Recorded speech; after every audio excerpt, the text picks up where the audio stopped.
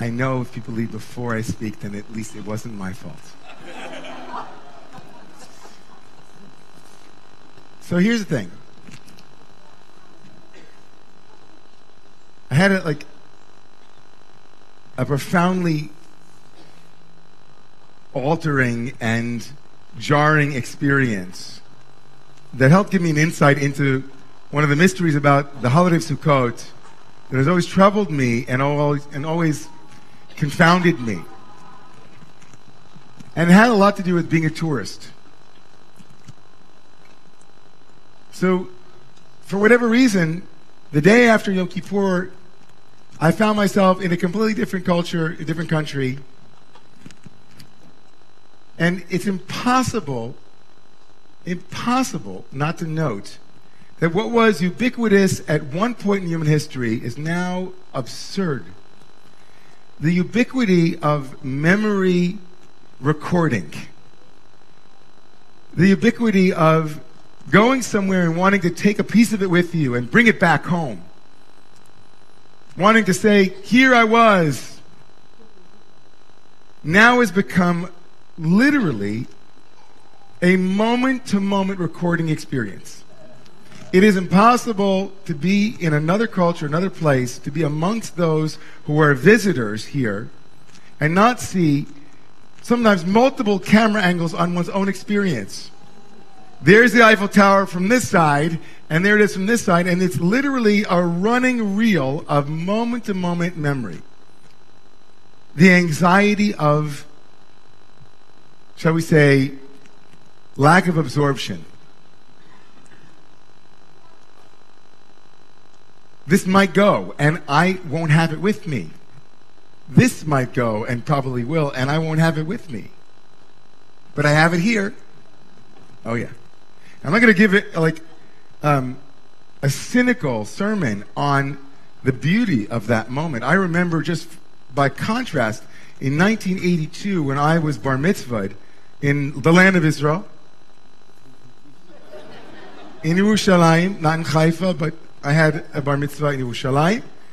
And of course, my father, the American at the time, wanted to record our bar mitzvah in the Holy Land. And that was all great until we got to Masada. Big mountain. And in 1982, the recording devices did not look like this. My father lugged a video camera the size of a state in the United States. Like it was like this. Like my dad had this thing on his back up Masada. And we still have those tapes. Thank goodness. Oh my God. That's what I really want to hear is myself at 13 laning. But anyway. The ubiquity, and again, as I said, absurdity of every moment being recorded. It just spoke to me of the sense of the fear that absorption doesn't happen. And of course, it happened within the context of a foreign place. And so as I walked around in this city some 2 days after the height of Yom Kippur, and for those of you who were not with us on Yom Kippur, we were with you somewhere because it was so beautiful, so glorious, so high, so, for me, I'll speak for those who have reached out to me, last or Wednesday night, the end of Yom Kippur, I don't think anybody wanted to leave. There was food up on the 5th floor, but we didn't care. If Yom Kippur is intending to transform us into angels, with its rigorous asceticism, the depriving ourselves of food and drink, it was remarkable. And to be in the sanctuary on Yom Kippur, and then within 2 days to be walking around in a completely foreign land, someone who loves to see new things and to visit new places, someone who loves, being in new airports and figuring out things, and all I could feel and think was, wow, this really is jarring. I don't feel at home It's a beautiful place. It's glorious. It's aesthetically stunning. I wish I could remember every moment and had my camera with me. But all I wanted to do was to go home. But I couldn't. And for me, those 3 days and my ability and my need to be home, but also to locate myself in dislocation, to find myself in the unfamiliar, to root myself in a moment of unrootedness, of being deeply alienated and lost. It answered the question for me about really what the nature of Sukkot is. Because I grew up, like many of you, and they told us it was Man Simchatenu, it was the time of rejoicing. And all I knew was it was freezing. They told us it was the time of, celebration. And all I knew was we were out in the rain.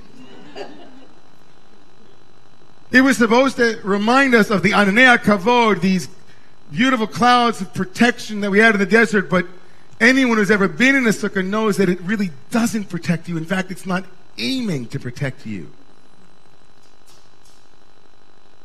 And so I fundamentally understood that really what Sukkot is all about is the fall from Yom Kippur. That Yom Kippur, the day of enlightenment, of at-one-ment, of being in bliss, of not needing to eat or drink or be embodied in any way, and then the fall, if you will, the incarnation, the journey from the formless to the form, from the nigun to the string cheese, and back again.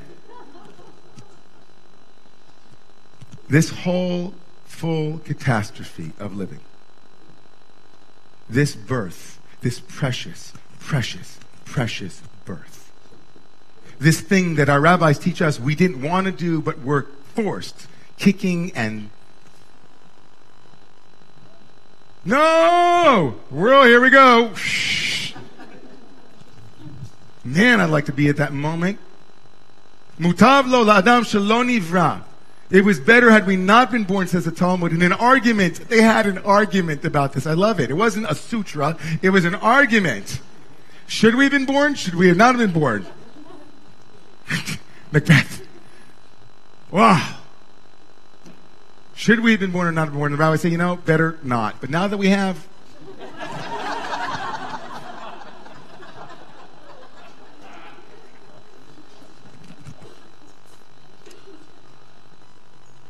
there's a Rebbe, I went, when I was in my early 20s, I went to a yeshiva in Flatbush called Chaim Berlin, known as the Harvard of the Lithuanian yeshivot. I write that on my resume. Yeah. 4.0 in Rishonim and Achronim.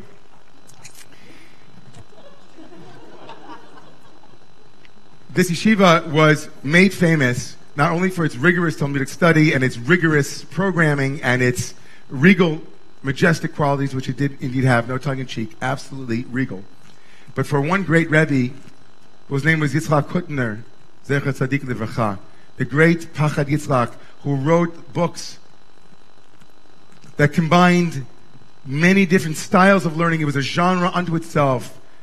Yitzchak Hutner, the Pachad Yitzchak, has a piece on Sukkot that I want to share with all of you that will hopefully tie this in. He began with the verse that we were just singing. Those who didn't know we were singing it, we were singing, or Zarua Lat Tzaddik, light, or Zarua is sown. It is planted, Lat Tzaddik, for the righteous. Uli Yishrei Lev, and for those who are Yashar. What is Yashar? Straight. Those who are upright of heart, Yashar Lev. What's the word? Simcha. Light is sown for the righteous, and for those who are Yashar Lev, straight of heart, Simcha. And the way that I always read that verse, the way that it is chanted before Kol Nidrei, it always makes it seem as though they're righteous and the ones who are straight of heart are really one typology, one type. But Rabbi Hutner says, no, there are two types. There's the righteous one who is given light, or for the tzaddik, for the righteous, And then he parses the sentence and says, no, there's another category, another type. Yashar Lev. Can you all say that? Yashar Lev. Yashar, straight. And by that I mean only straight, like straight. Like on the straight. And doing what's straight. They merit simcha, joy. He says, why would those who are straight, what does a geometric figure have to do with joy? Why does a line, a kav, have to do with joy? And he says something remarkable. He says, you know, how when you're working on a problem in your life or you're working on something and you're working, and you're expending energy and you still haven't figured it out yet. And then you go to bed. And then he writes in Hebrew, and there's an incubation. Somehow you wake up in the morning and you still are working on the problem and you figured it out because you went to sleep with it. He said in life, a straight line for him in the geometry of relationships means that I take what came before and I bring it with me. And I keep going. There's a continuity, he says, in a line that, unlike a circle, doesn't break. A line has perpetuity. It has persistence. A line, he says, and by the way, I'm not partial to lines over circles. Lest I get an email from somebody who thinks that I am microaggressing against circles, I promise. But in the Jewish world of circles and lines, a circle like the Ouroboros, the great mythic figure,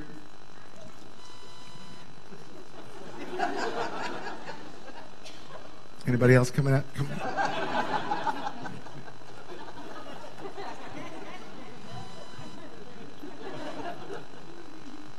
The Ouroboros, that great mythic figure that eats its tail, the circle that has no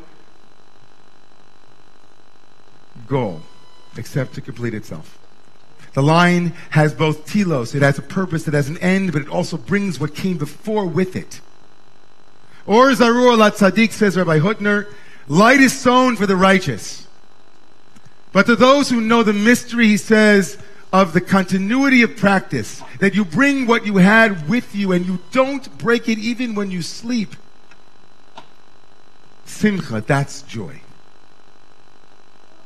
Not the joy of the circle dance on Hakafot, where we're all dancing together. It's all beautiful.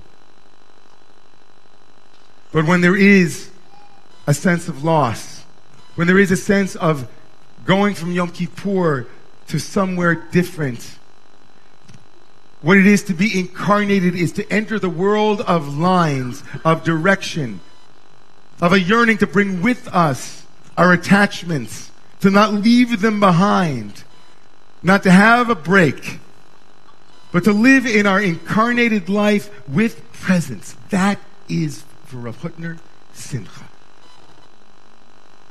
And if that's the case, everybody, then it makes complete sense to all of you here. I know it makes sense to you that we read the book of Ecclesiastes. Of all things, tomorrow morning we'll read the strangest book in the entirety of the Bible. A book that is in and of itself a rejection of the Bible in which it is canonized within. A book that says over and over again, there is no change in the world, nothing under the sun for every season. Circle, circle, circle, turn, turn, turn. There's no lines anywhere. There's no progression or processing. It's just one circle. There's Big Ben and there's Parliament. Around and around it goes. It doesn't end. And that we stand together, all of us, with that beautiful straight line called the lulav in the middle of the circle. And we say circles are beautiful. We come back to the same place, but the line,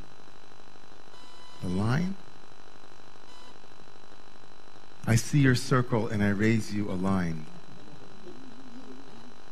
the line turns a circle into a spiral. We come back to the same place we were, but we know it differently. A little bit more added to it. We're not trapped in the world of circles. We have lines and circles. And so we gather together Monday night, and we're going to make 7 circles. We're going to open up the great story that begins and then has an end in a circle. And we, the lines, we Israelites known by Yashar El, that's the word Yisrael is Yashar El. We are the ones who know that the secret to joy is living our lives with continuity, with whatever comes our way, thrown as we are into this foreign land called a body and a world. So at the end tomorrow, we'll sing a song.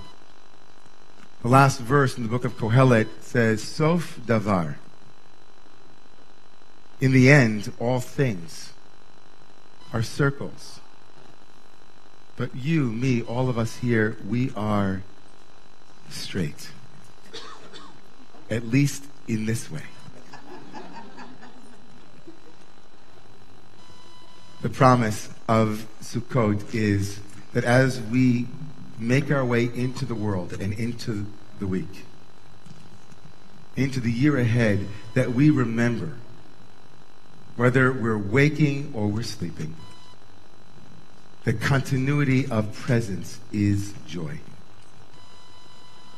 It will be happy sometimes. Some other times it might not be, but you will still be besimcha. You will still be in joy. If you remember. Sof davar hakol nishma. In the end of all of the circles. Et Elohim yirah. Remain attached to what is true. Vet mitzvotav shmor, ki zeh kol adam. That's what it is to be online, everyone. And that's what it is to absorb. So I bless you with the year of being online, of being in line,